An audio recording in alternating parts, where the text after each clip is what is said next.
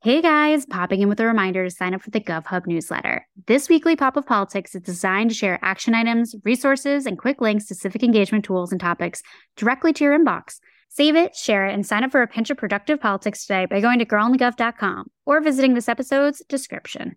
Hey guys, popping in with a reminder to sign up for the GovHub newsletter. This weekly pop of politics is designed to share action items, resources, and quick links to civic engagement tools and topics directly to your inbox. Save it, share it, and sign up for a pinch of productive politics today by going to girlonthegov.com or visiting this episode's description. Welcome to Girl on the Gov, the podcast, breaking down politics as we know it and removing all the bullshit. Because politics needed a rebrand.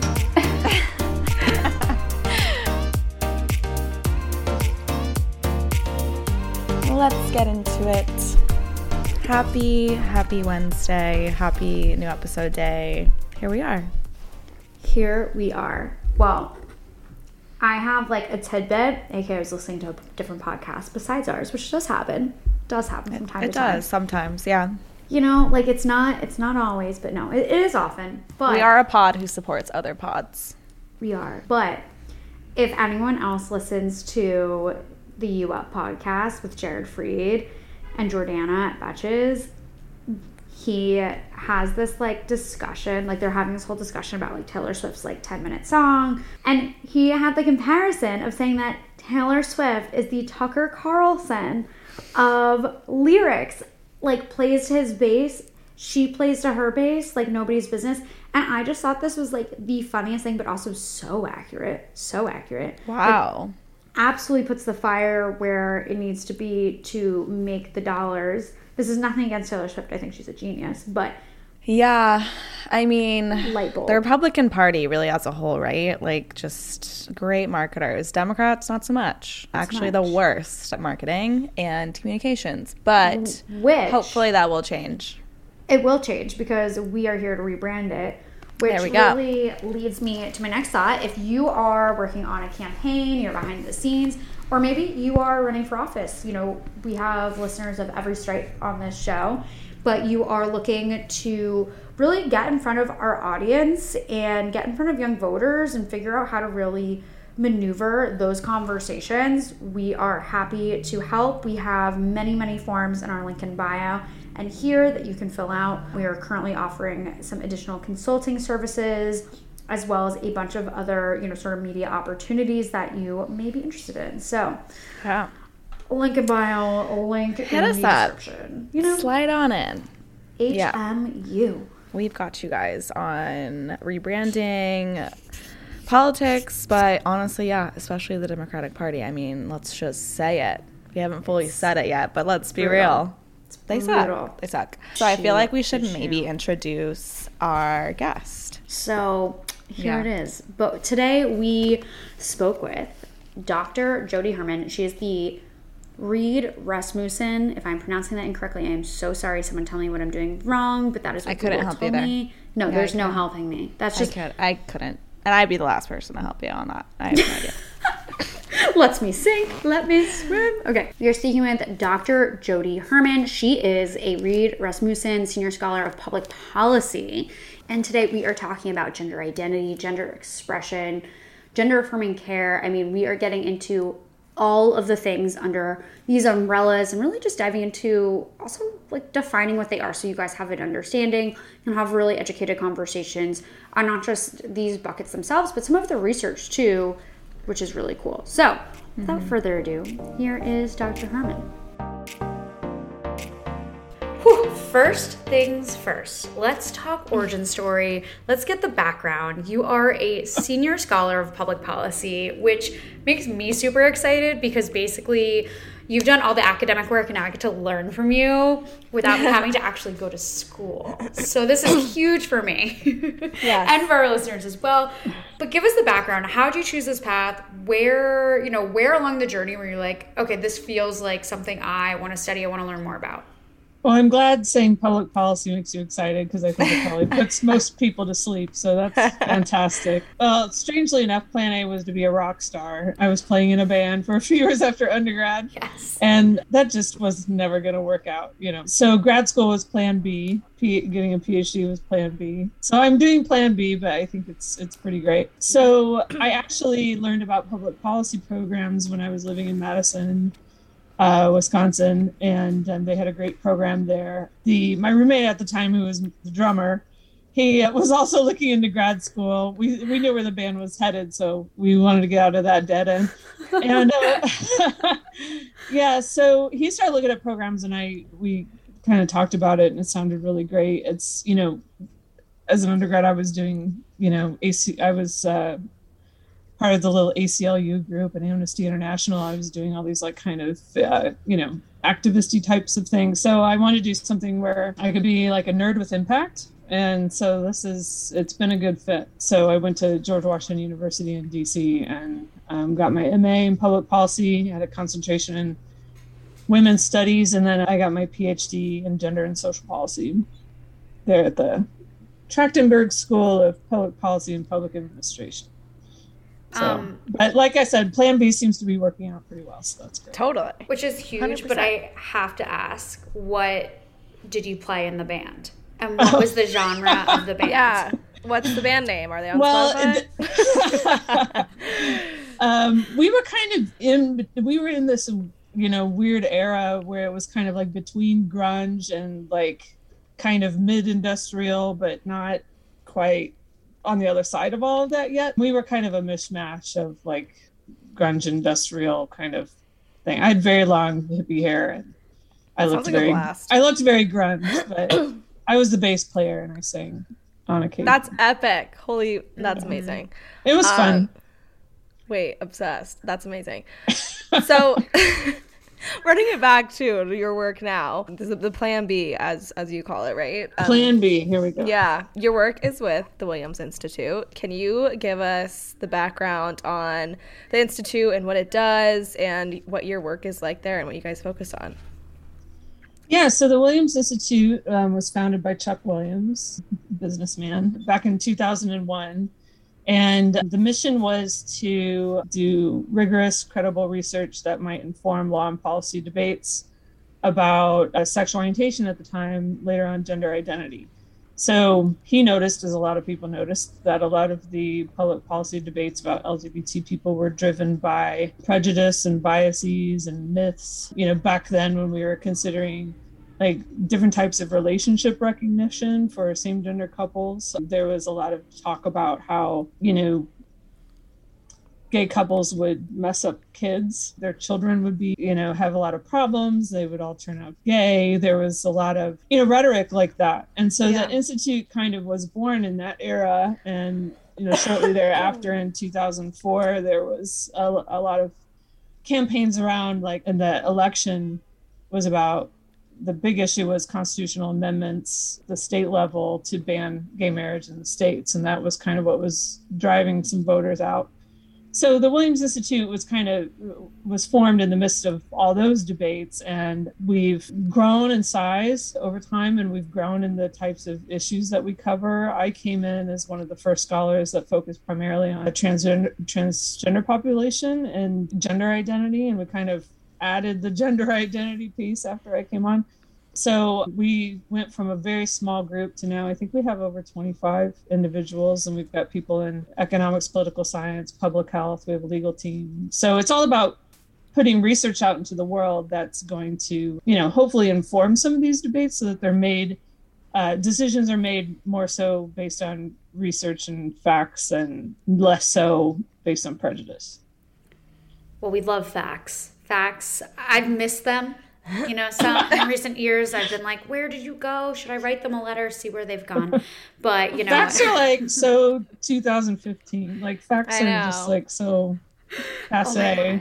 No, what that reminds me of in Mean Girls, where they're trying to make fetch happen. Now today, it's trying to make facts happen. People are I'm good. But honestly, you're not going to make fetch happen now. We'll try and bring it back. It's fine. Better than fetch. Better than fetch is facts. But speaking of, trying to find those facts, understanding, what that process is like, you're also a co-investigator on the U.S. Transgender Population Health Survey. So, mouthful. Right. Can you explain sort of what this survey does, what it looks to do, and like what its impact really is? And like, I also have to ask, like, do you get to wear like a detective situation in this moment? Like the second I read this in your background, I was like, Sherlock Holmes? I'm thinking Inspector Gadget. I don't know why. I love Inspector Gadget. Is he even like an investigator? I don't even think he is. I'm not sure, but like he's good time. I don't know why that came into my head.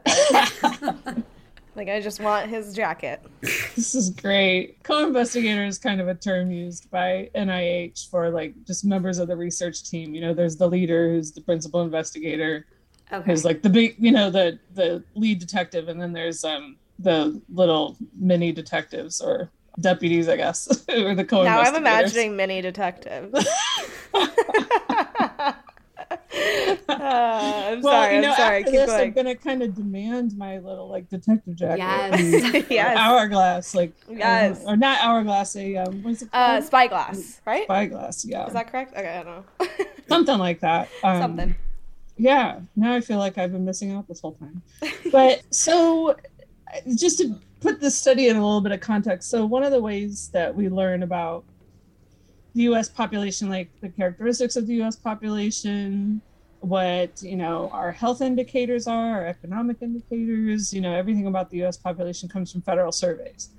And like everyone knows about the census, right? But there's a bunch of different other surveys that the federal government uses to learn about the U.S. population. And it's getting better now, but it's very rare that any of those surveys ask questions to identify LGBT people or trans people in particular. So in a lot of our federal systems where LGBTQ plus people are invisible. So research groups like ours or academics and community organizations like the National Center for Transgender Equality, for instance, have really had to, onus has been on us to actually create data about the population.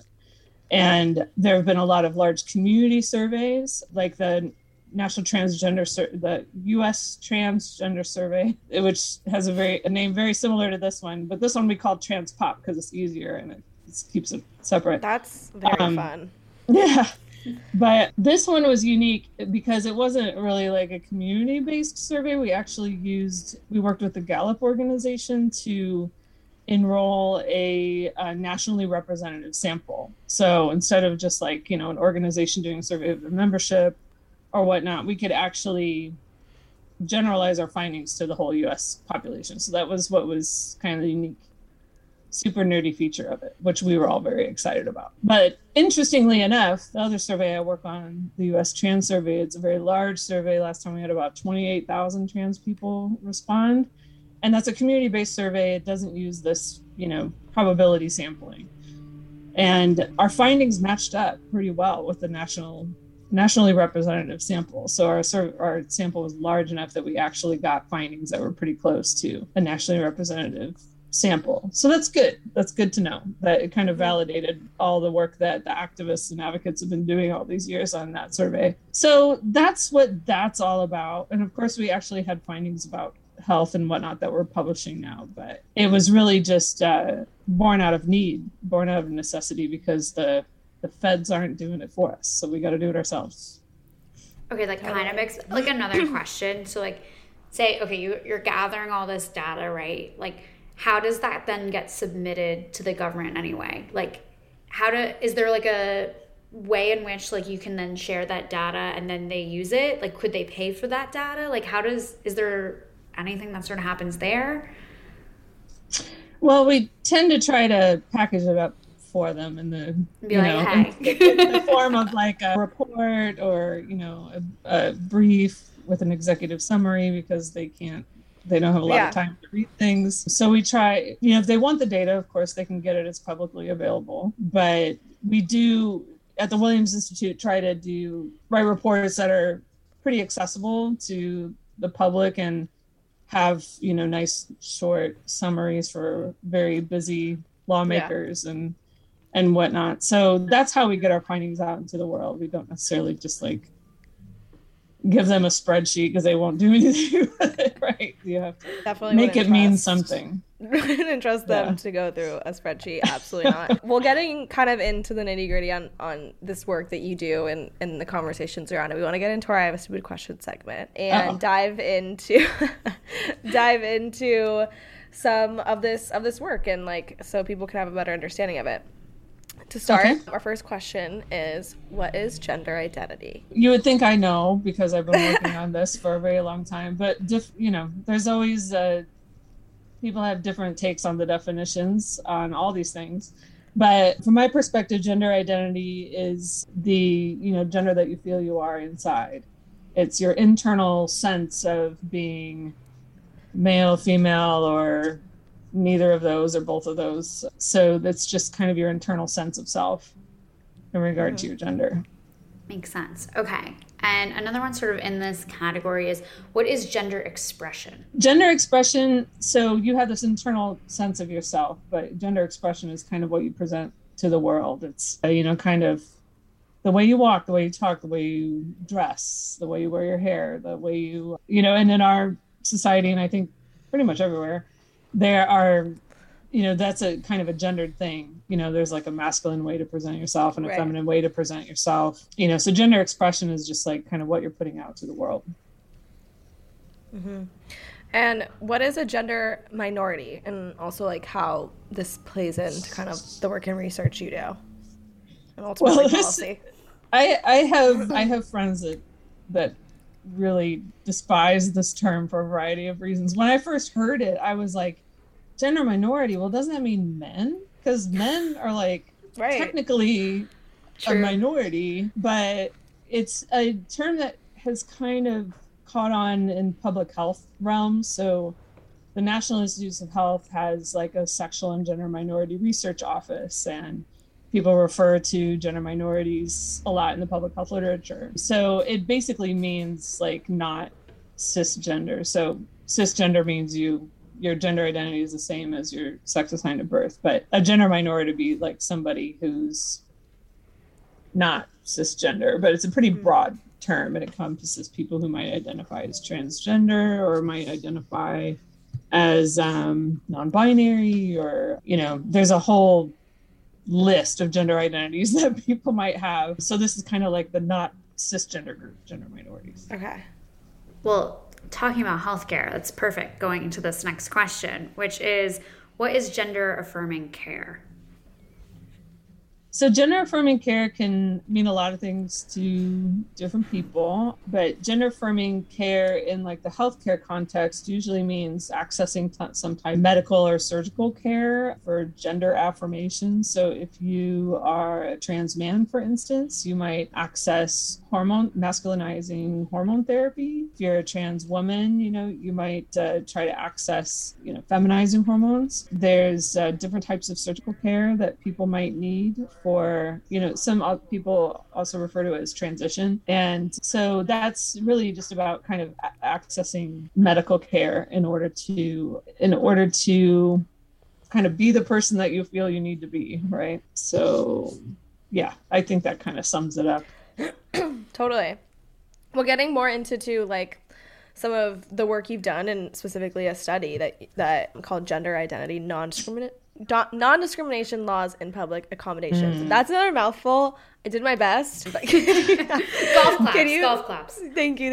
Yeah, snaps. Okay. Can you tell our listeners about this study and what it evaluated, what it encompasses, what were the results? Give us all the details. Sure. So this study, remember the mission of the Williams Institute is to try to put research out there to inform salient policy debates about sexual orientation and gender identity. Believe it or not, for my doctoral dissertation, I did a study on trans people's experiences accessing bathrooms and locker rooms.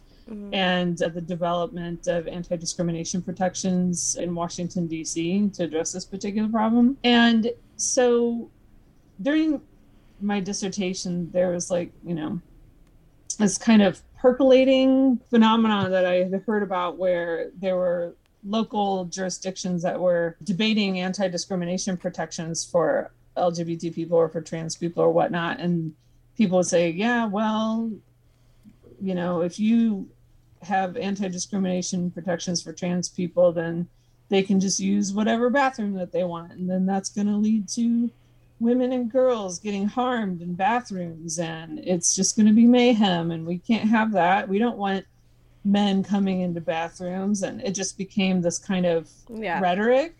And then so I started, you know, you hear about it in a couple places, and then you hear about it like somewhere else, like it's happening in Ohio or Michigan, and oh no, they're arguing that same thing in Florida. And like it became kind of a refrain in these anti-discrimination debates. And it kind of came to a crescendo around 2016 when North Carolina did HB2. I don't know if you heard about that, but it was, you know, a bill trying to, you know, restrict trans people's access to bathrooms and gender public spaces. And there was a lot of pushback against it, thankfully. And then in 2018, Massachusetts, they had an anti-discrimination law in the books at the state, and there was a ballot initiative to try to get it overturned, to try to repeal the anti-discrimination law. So it just so happened that the timing of this study came out right before the Massachusetts ballot initiative, but we didn't plan that. The study took like a couple years, but what we wanted to do, me and Andrew Flores and Amira Hazenbush, was just say, okay, look, you're purporting that all this, you know, all these terrible things are going to happen if you do this law. Well, let's study this. Let's find out if, like, you know, there's some sort of mayhem that's unleashed by doing an anti-discrimination protection bill. And so we studied law enforcement records for a couple of years. Mira and her legal team were like diligently collecting these records over time. And we had enough finally to map jurisdictions before and after they had enacted a law like this, and then jurisdictions where they hadn't. And we followed them all kind of over the same block of time. And it turns out that when you enact an anti-discrimination law, all hell does not break loose. We didn't find that there was any evidence that there are problems in bathrooms for women or girls. So there was no evidence to support their arguments.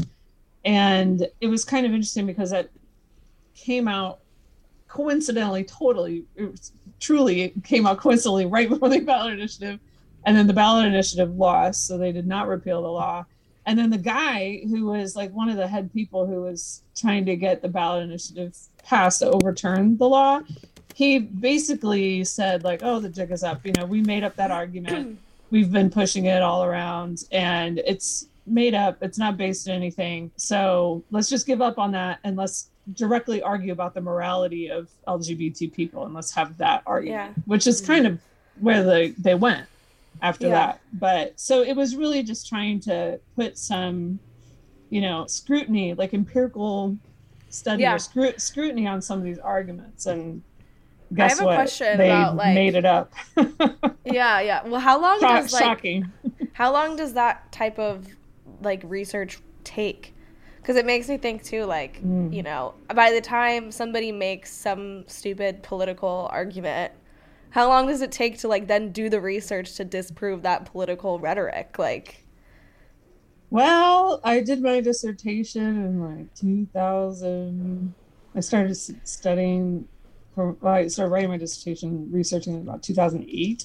So, you know, all these things have been percolating since then. The bathroom line of, you know, argument has been persistent for years. So even though it took us a couple of years, people were still, you know, it was working. They had actually gotten rid of the law in Houston on using that using that tactic. So they were like, if it, you know, it's working, so let's keep it up. So that argument went on for years and years. So we had time. Sometimes you don't have time, you know, and you have to really address things quickly. That's but so interesting. You don't really know what's going to resonate and stick with people. So like one of the earliest studies that the Williams Institute did was a longitudinal study of lesbian parents, because responding to these arguments about, you know, the kids are not okay, right? Well, now we know the kids are the kids are okay. While, obviously, but that was a longitudinal study. It took years, but it was still relevant by the time it came out. So I think we need to do both, and we need to do quick stuff to respond to things that are happening right now. But with academic rigor, it should be able to be like peer reviewed, but we have to also play the long game too, because it might matter. Even if you think it might be a fleeting thing, like what's going on now with trans athletes or access to gender affirming care for kids. Like these things might seem like they're just going to pop up and go away, but they could be pernicious for a really long time. You never know. Yeah, that's so interesting. I was gonna say, we always say it's the long game over the short game. Usually, it's like the thing that like has the most proof in the pudding. So definitely can sort of take that and not just run with it, but move to sort of another form of discrimination and talk about that from lens of study as well. And so discrimination at the polls, of course, like Maddie and I are always talking about voting and the polls. I mean, I'm sure people are like maybe tired of hearing us talking about it, but like too bad. They're just going to have to live. They're going to have to do it. But there are always obstacles at the polls that are only getting worse, or at least so it seems. Everyone is trying to make this challenging and an eye roll and something to be like, no, thank you, see you later. But there are particular challenges for transgender people at the polls. So to sort of just line up the conversation, can you give some of that detail as to, what those barriers tend to be when, a transgender person wants to vote and goes to the polls? What sort of discrimination do they typically face?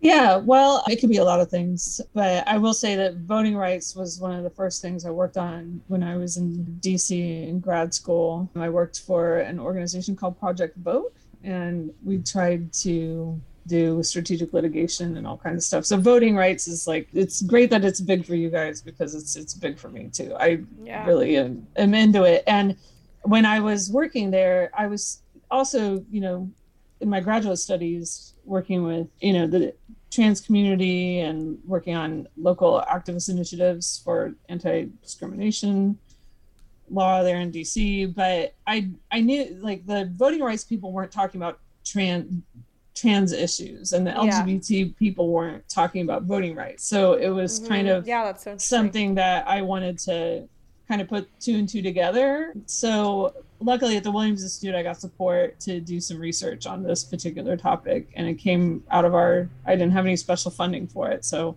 they just let me do it. And, it was kind of shocking. We had good data about the types of IDs that trans people have from the National Transgender Discrimination Survey.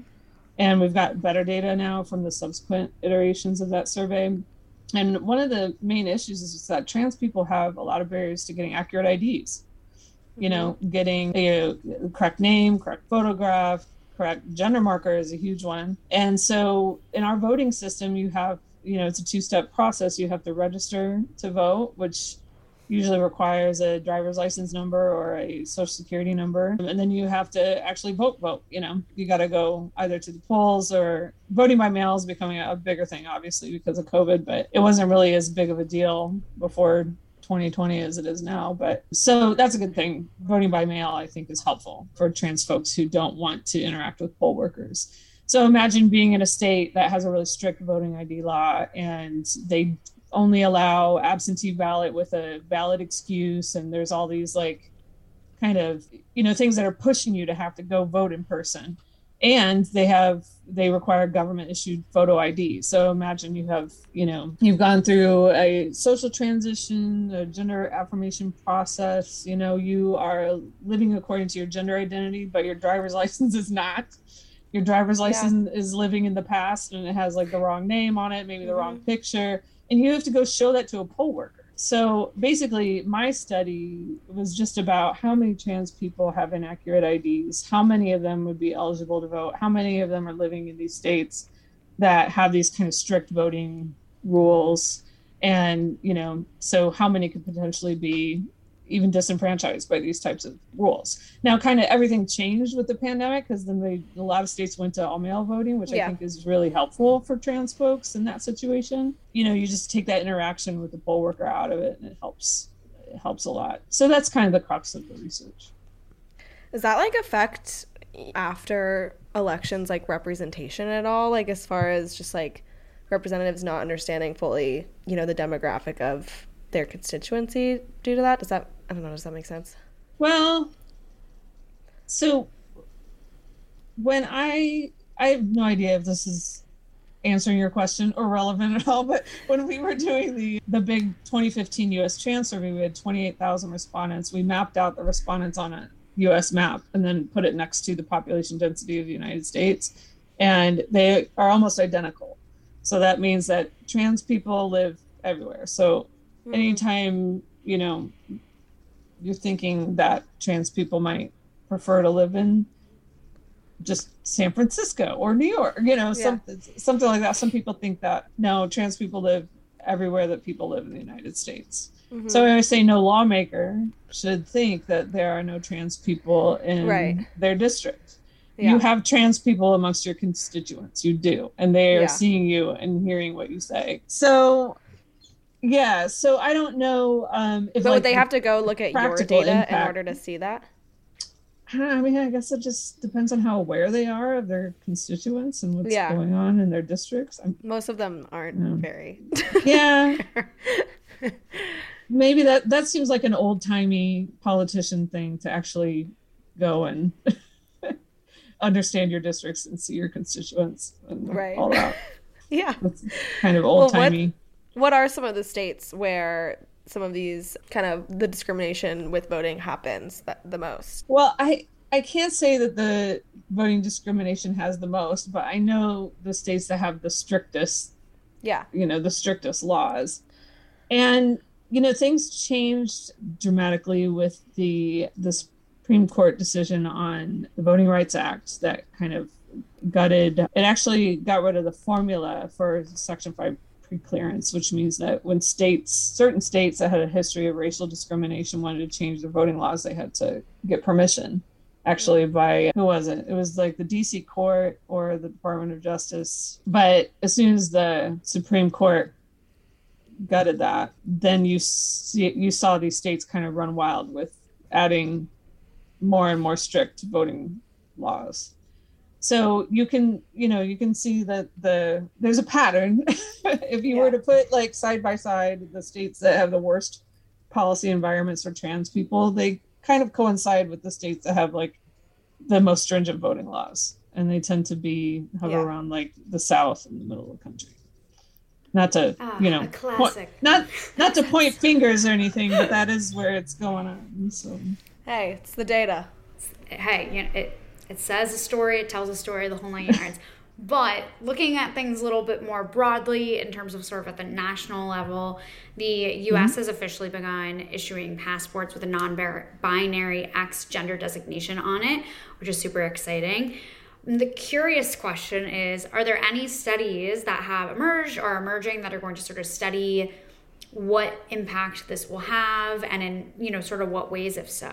There's not a study on what's actually happening, but I tried to look at again just the status of trans people's IDs, and so I just jotted down here that in the last study that I did on this, I estimated that 476,000 trans adults had no IDs that accurately reflected their gender in terms of the gender marker. So that's a lot of people, but I mean, you have no idea if any of those folks would actually want the X gender marker, but it shows just like, potential like demand pool for people who might want to either change their passports or potentially get an X marker designation on their passport. So it's hard to assess the demand for it, but I think that it's a great thing if somebody can have an ID that they're comfortable with, that they feel like reflects them. And when they go through TSA or wherever they're going to go with their passport, that they, feel happy and confident with the gender marker that they have. I think that's fantastic. Whether or not it has an impact on decreasing discrimination or anything like that, I don't know. I would think that for some people, if it caught their eye, an X marker might be something that's kind of curious, and maybe they would ask some questions, but, we'd have to ask people who have the X gender marker and see what their experience has been. I just really don't know. Yeah. Well, moving forward too, to like kind of eliminating some of this discrimination, and can you kind of give any type of, vision into what our listeners can do to possibly push policy level, especially for change on this subject, and if there's any organizations to support, if there's even a way to support the Williams Institute? I'm not sure how you guys would need to be uplifted, but anything that people can kind of help, like, dive further into this topic. Well, our development director would certainly say, yes, you can always donate to the Williams Institute. You can go right to our website, find the donate button. But no, I mean, what I found is that, like, from my perspective, it's one thing to like get a law in place. It's one thing to get an anti-discrimination law in place. It's another thing to actually make it have a real impact in people's lives. And I happen to be a member of an activist group in DC that worked on anti-discrimination stuff there. And we actually had a really good relationship with, well, some might argue not so great, but I would argue a really good relationship with the Human Rights Commission there. And so when we got the law in place, and we lobbied for really strong regulatory language, which would explain what this means to businesses. Like, here's how you do not discriminate against people. Like, here are things you can do to actually be in compliance with the law. One of the things, for instance, was if you had a single occupancy bathroom, then that anyone could use, that you should just make it gender neutral. Like, there was no reason to keep those spaces gendered. Although some people might argue, make cleanliness arguments or whatever you want to make, but really the facility is the same either way. So we did a campaign to like go and give businesses information about it. And if they would come in compliance, then we're fine. Otherwise, we'd like report them to the Human Rights Commission, and they'd send them a strongly worded letter. And I don't know, it was just that kind of like, on the ground, kind of walking around, trying to help businesses initially like come in compliance with the law. That's one initiative that this particular activist group did that I think made a difference. But ways in which you can try to make good laws actually impact people in a good way. There's sometimes that breakdown between, we did this great law and it's really fantastic, but then people are still getting discriminated against. So you have to like make it meaningful. You have to make it work on the ground. So, some people accomplish that through litigation. Some people accomplish that through like pressure campaigns. Like, I don't know. There's a lot of different ways to go about doing that. But in my line of work, that's just like what I think of as a means by which to make some change. But there are all different kinds of ways to make change. There's so much need in direct service too, like, direct delivery of services and things like that. So any organization that's doing that kind of work or doing policy work, National Center for Transgender Equality can always use some support. There's a lot that can be done. And if you don't have the motivation to do it yourself, but you have an extra buck or two, you can throw it the way of an organization that you think is doing good work. Totally. Love that. Amazing. Well, thank you so much for sharing all these awesome insights. I hope everyone learned a ton about this awesome research and all of that good stuff. Thank you so much again for coming on, and we look forward to having you back. Great. Thank you so much for having me. It's been fun.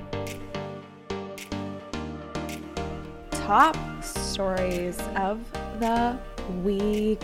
We're going to kick it off with some Build Back Better updates because Joe Manchin is of course just the real crux here. Would that be the correct term to describe him? Is it? Yes. Wait. Well, let's just get into it and we'll decide if he really is the crux. It'll be the little mystery moment. Okay, well, President Biden and Senate Democrats have themselves a Joe Manchin problem, per usual, as they are attempting to win his support for the Build Back Better agenda. And they are, their goal was to pass it. It was their self-imposed Christmas deadline here. So the efforts to reel Manchin in reached a new level on Monday as he and Biden spoke by the phone. And the senator told reporters he and the president shared a, quote, nice conversation in which he, quote, engaged with his former Senate colleague.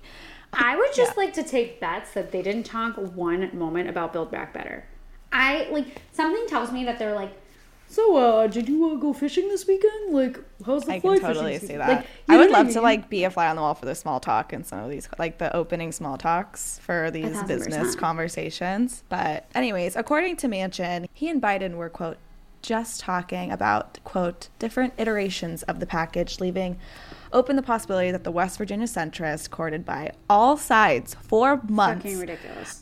I need to take a page out of Joe Manchin's book on how to be courted and how to play hard to get, because this man is doing everything I need to do in my dating life. Like, actually, like, Joe Manchin for sure read the book Why Men Love Bitches, and he is just the epitome of like how women should act while dating. Holy light bulb. Like, you know what? Like, Joe I need to talk to Joe Manchin, and we need to get him on the show and be like, oh no, I'm actually not here to talk about politics. Like, I need to know your ways. Give us your How strategy. Do you do this? How do you hold them off? But like, honestly, like, it is like, he's getting courted. It's impressive. It truly, and he's been, and it's like, we don't even know all the behind the scenes shit of like what this courting really means. I mean, we know how DC works for the most part of like, totally, you'll get the nicest bottles of wine, the nicest dinners. Like, they for sure court you and wine and dine you. And Manchin has been actually getting this for months over Build Back Better. And he's just everything I want to be as a woman. Literally. You know what? He pisses me off in this concept of policy, but in his strategy here, he's giving us something. He's teaching me a lesson for sure, I will say, in a different area of my life. Okay, wait, but in the political realm. At this point with this Build Back Better plan, Jesus Christ, you know all the options. He's now he's just being a little player. No, I mean, the whole time he has been, you know, an absolute shit regarding this, just like doing the worst. Like, I feel like he also hasn't even been vocal about like what it really would take to get him on the right side. He's just like, come at me with a new proposal like next week. I'll figure it out. Like, no, like, you haven't really given the details of your approach to this conversation. And his reasons are weird. Like, it's like, okay, it's all inflation. It's obviously important. Yeah. But then when the argument is that this reduces or has the potential to reduce inflation, that seems like it doesn't add up. And I know that there's varying opinions. We talked about that a lot with Brian on that episode. But like, the sense that like paid leave is going to be the issue that changes the future of inflation, I don't think so. No, I don't know. Or energy. But part of me thinks it's, the like energy climate stuff, because he's a West Virginia dude. But yeah, true. Anyways, he, again, is being courted by all sides for months. I'm really going to, again, just moving forward, really take a page out of his book and do my best to be, you know, like Joe Manchin in my dating life. But moving forward, he actually might back the nearly $2 trillion social spending and climate bill by Christmas. And he has been arguing, however, to wait until 2022 to get a better handle on rising U.S. inflation.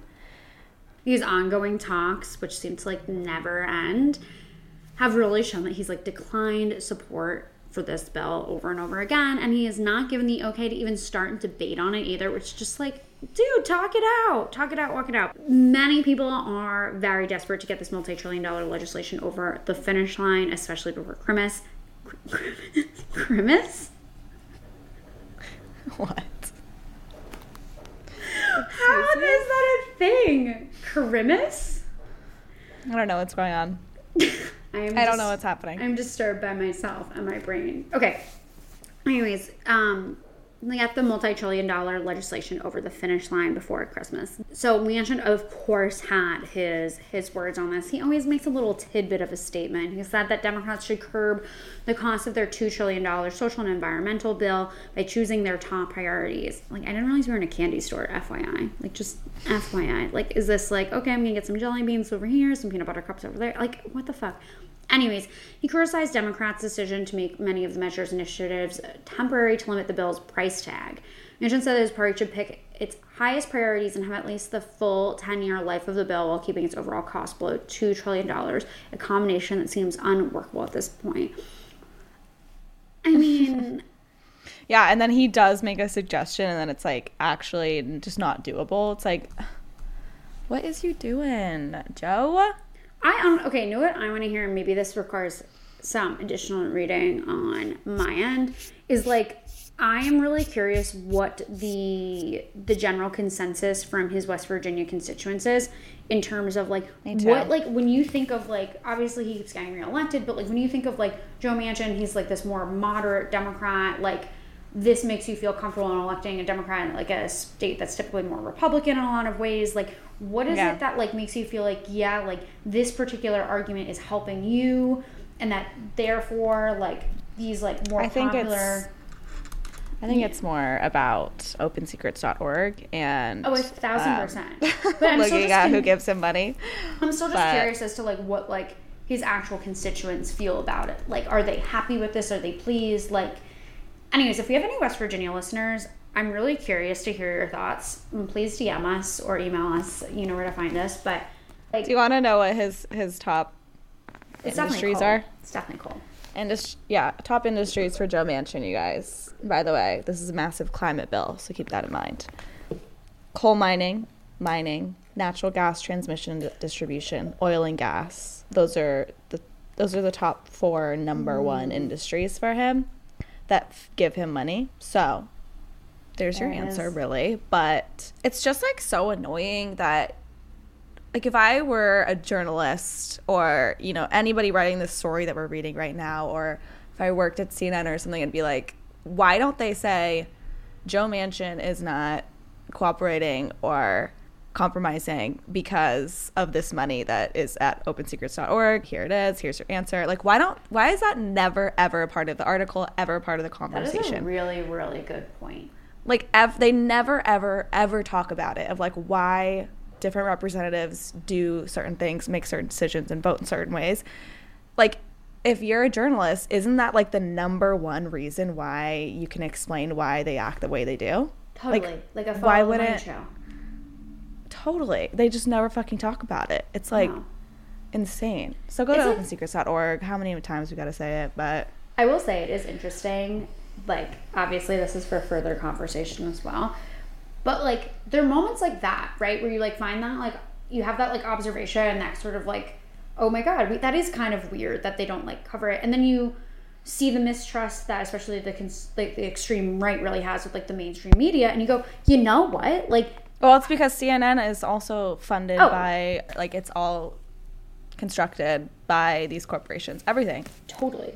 Which is just, it goes to show. But it is, I think... more than anything, it goes to show, like, Brittany Ramos DeBarros' point. She's a congressional candidate, guys, that we've had on the show. If you guys haven't listened to the episode, go back and listen. She's a phenomenal candidate running in New York.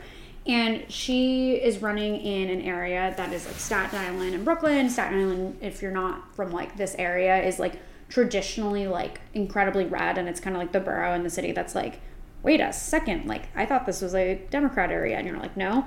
Anyways, her point being is when she was previously knocking for a different Democrat in a previous race, what she found going door to door is that, like, the majority of people, like, were just fed up in general. And the people that voted for Trump were, like, also people that would vote for Bernie. Like, they're both on either extremes of it, which just goes to show that, like, people are just like, I can't deal with this sort of, like, in-between establishment thing, which Joe Manchin very much is. So it's interesting that, like, obviously location comes into play and all of that or whatever, but just interesting sentiments where, like, sometimes we're not as far away from agreeing on things than we, like, realize with people on opposite sides. And I think that is such a good example of that, where it's like, there's some holes in the things we see and the way that they're portrayed. And it's just crazy how it's never talked about. Like, the corporate control is the answer to every single one of the issues, but it's never talked about because who has the microphone? It's the people being funded by those corporations. So it's just like,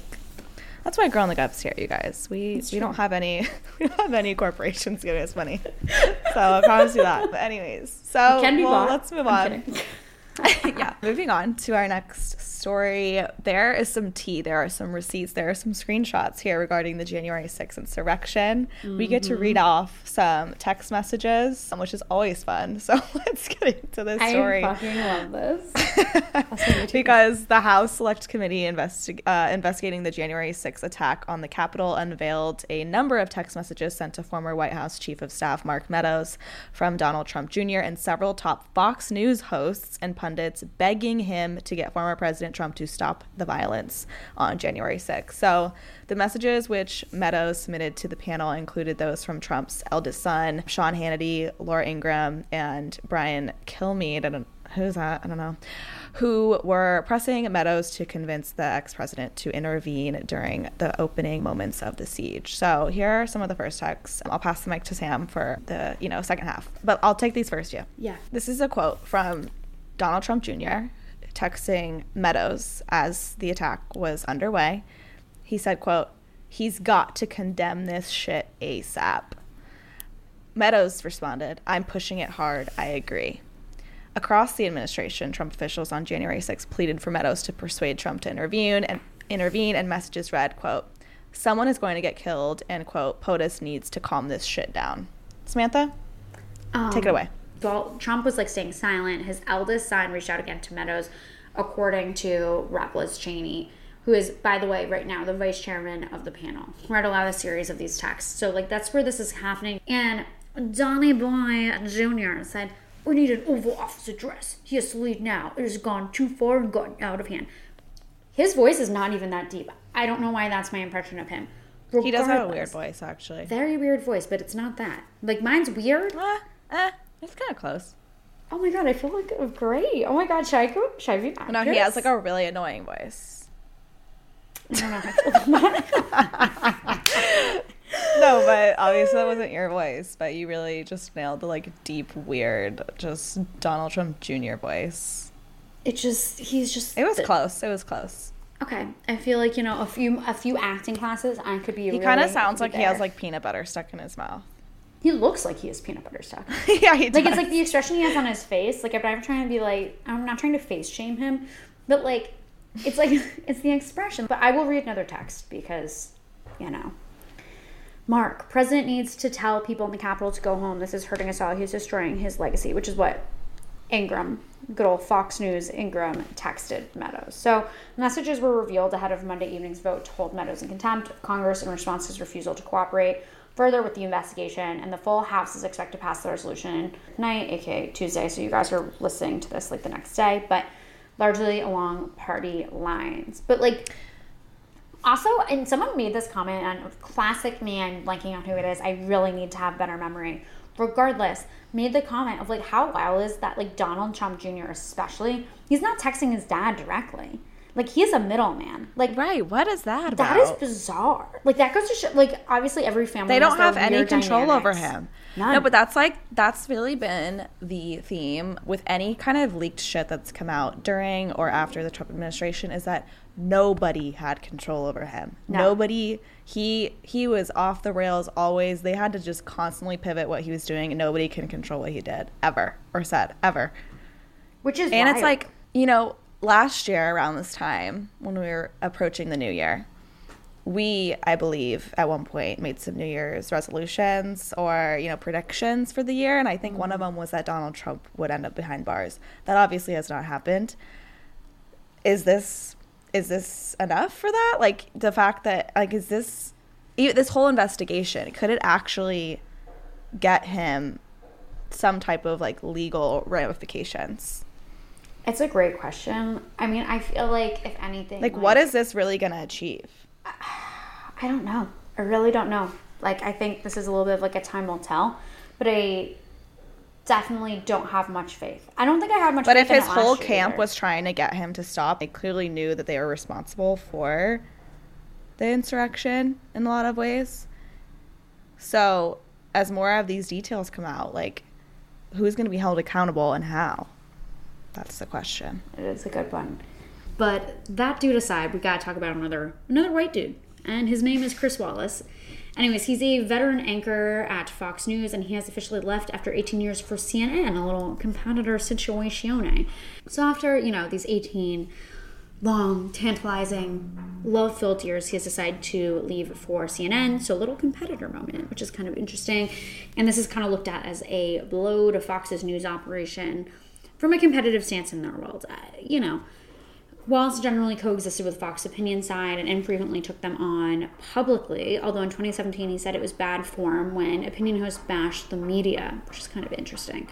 But he had grown privately frustrated with the overall tenure at Fox, where conservative opinion hosts, Tucker Carlson, have been elevated and amplified, particularly after the network's ratings took a brief hit following the 2020 election, and the network ousted 2 news executives involved in the controversial but correct election night declaration that Biden had won in Arizona, and called it never forget. You just never forget when Fox News projected the W.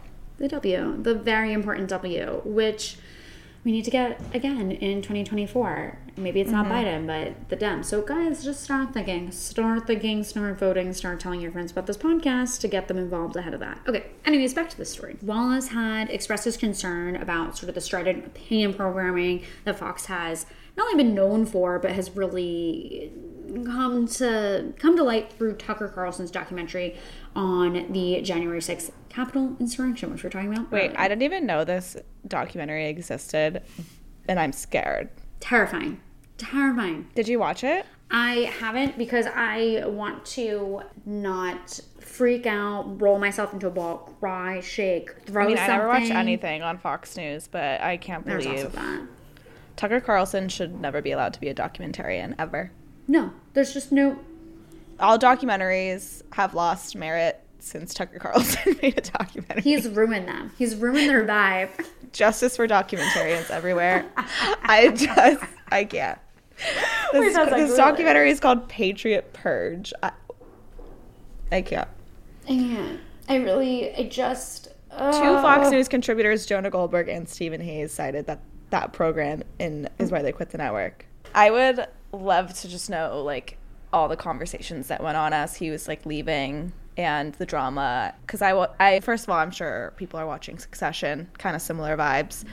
The morning show on Apple TV is also just, all the behind the scenes that go into, a main news TV channel and everything.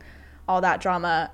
So now I'm very intrigued of, what the inside of Fox News looked like while he was exiting, and in probably this whole year, because I'm sure it's been very tumultuous for him. But also he's going to CNN Plus, which is their new streaming service, and apparently I guess that'll be interesting to see too, some of these news channels going to streaming, because I don't know what kind of freedom that allows, because it's not cable TV. So that'll be interesting too, to see these media companies and big news conglomerates in the streaming world and what that will do to the way these narratives are pushed. But anyways, and Sam actually doesn't even own a TV. I don't. So I need she one. Watches from her computer. It's one of those things it I can't believe you don't have one. It just would ruin my aesthetic. You know what I mean? I never was allowed to have a TV in my bedroom growing up. And I catch myself all the time just in my room and just looking at my TV hanging on my wall and being wow, I made it. This is what adulting looks like. This is adulthood. I have a TV hanging in my bedroom.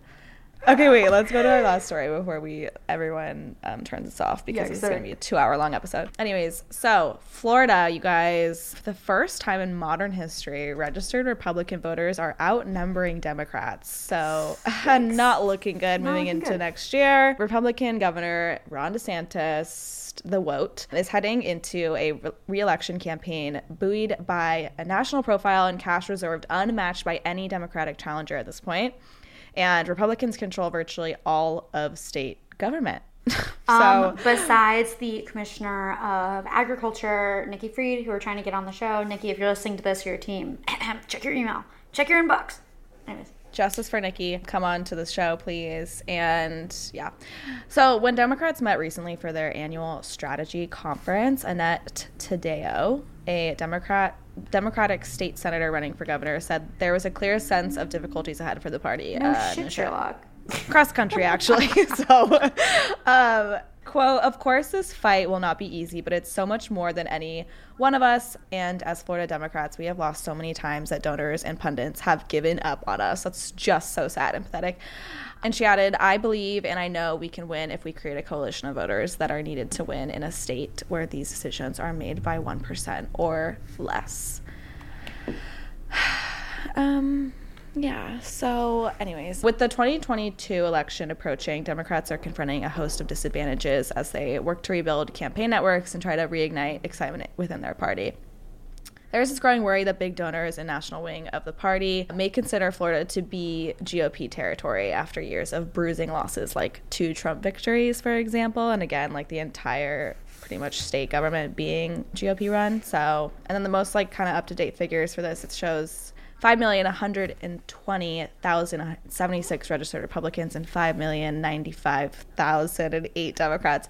Why are those numbers so hard to read? Take me back to elementary school because I need Jesus. But yeah, that's that. I mean, it doesn't surprise me, but I will make one point of interest. This is my day for opinions. I clearly woke up when I was like, today everyone is hearing my bullshit.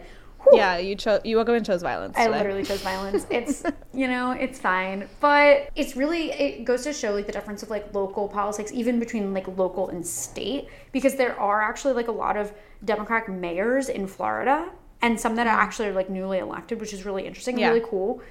And obviously we'll see what they do. We'll see how they all, each city is so different. Each town is so different needs, etc. Yeah. But like, it's interesting how like, depending on how a politician or a expert in the political field is able to sort of capitalize on understanding their exact demographic and their exact area, how they can actually capture a win and make progress based on that, as opposed to like their party name and affiliation, is really interesting. And I just feel like there is such a name game. And granted, I don't live in Florida. I've been to Florida like, I don't know, like last time is then like I've been to Miami. Yeah, I've been to Miami. Not really the same thing. I'm such an esteemed Florida traveler. I know it. So, yeah, no, I've been to Miami. I've been to clubs. It really counts. I've been to Kiki on the River and 11. I've been in Florida. Bodega? Yeah, so that's our Florida experience. We're really sorry. We'll be back. If you are in Florida, though, and you're worried about this, honestly, DM us. I think there is also a lot of like congressional moments happening in Florida, but it's honestly just crazy that I feel like when you think of like who's registering voters, it's never Republicans. No.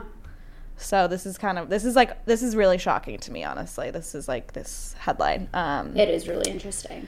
The one silver lining I will say, and this is what I'm holding out hope for, is that a lot of this bad news that's coming out about 2022 and the midterms and how the Democrats are just literally across the board, across the country, not looking good and not looking like they were going to have any type of victories next year. At least this is all coming out now. It is still really early, and I'm hoping that it just like is enough to really shake people up and rattle people. But I'm hoping that a lot of this is starting to be like, oh fuck, like it's time again. It's time to rally the troops again and hopefully change some things and make some big efforts and get it done. But, and like if you're seeing like what's happening in Congress right now and you're like, wait, I thought we put all this effort in 2020 and like why is shit still not happening? It's like because there's a lot of positions, there are a lot of seats that need to still change, and like make that like part of your priority of like being civically engaged and being a voter this time around is like get your friends to vote that are in different states and different areas. Like too, like this is not like nothing changes with one election.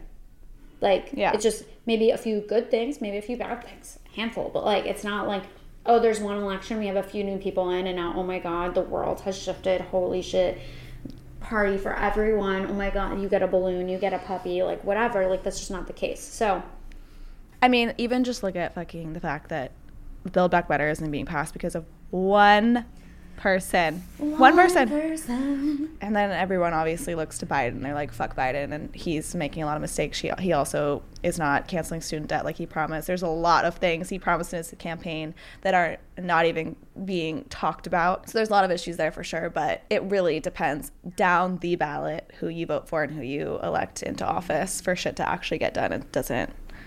It's not just one office. It's not just the presidency. So that's that on that. That's our episode. I feel like lots of lessons learned today. Biggest lesson learned for sure is that I need to be like Joe Manchin in my dating life. Yep. There it is. That's the takeaway. Everyone take that into account. Use that. Abuse that. Yep. Well, that's it for our top stories. You can rate, review, and subscribe. Like, these are all things, no matter Please your mentality, actually. you do. And you know what I think is something, if you have not turned us off at this point in the podcast. And if you have, I don't blame you. If you haven't, wow, good for you. Love you. You guys are a tried and true. You are a absolute, like, ride or die. We love you so much.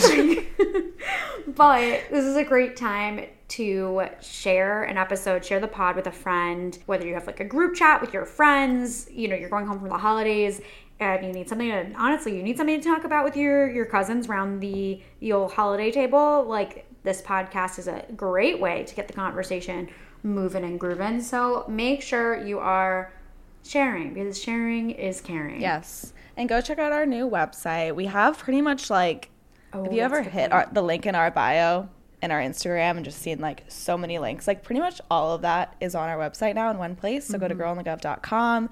You can reach out to us there. You can look at all of our offerings. You can submit guest suggestions. There's tons of things to do on our website, so go check it out. And that is it for this week. Thank you again for listening and making it this far. You're just an absolute champion. And we'll be talking to you all next Wednesday.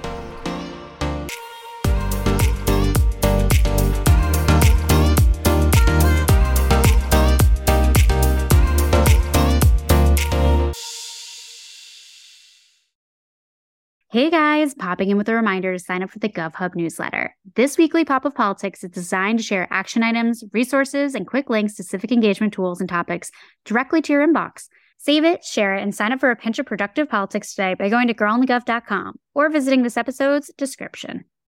For the ones who work hard to ensure their crew can always go the extra mile, and the ones who get in early so everyone can go home on time, there's Grainger, offering professional-grade supplies backed by product experts, so you can quickly and easily find what you need.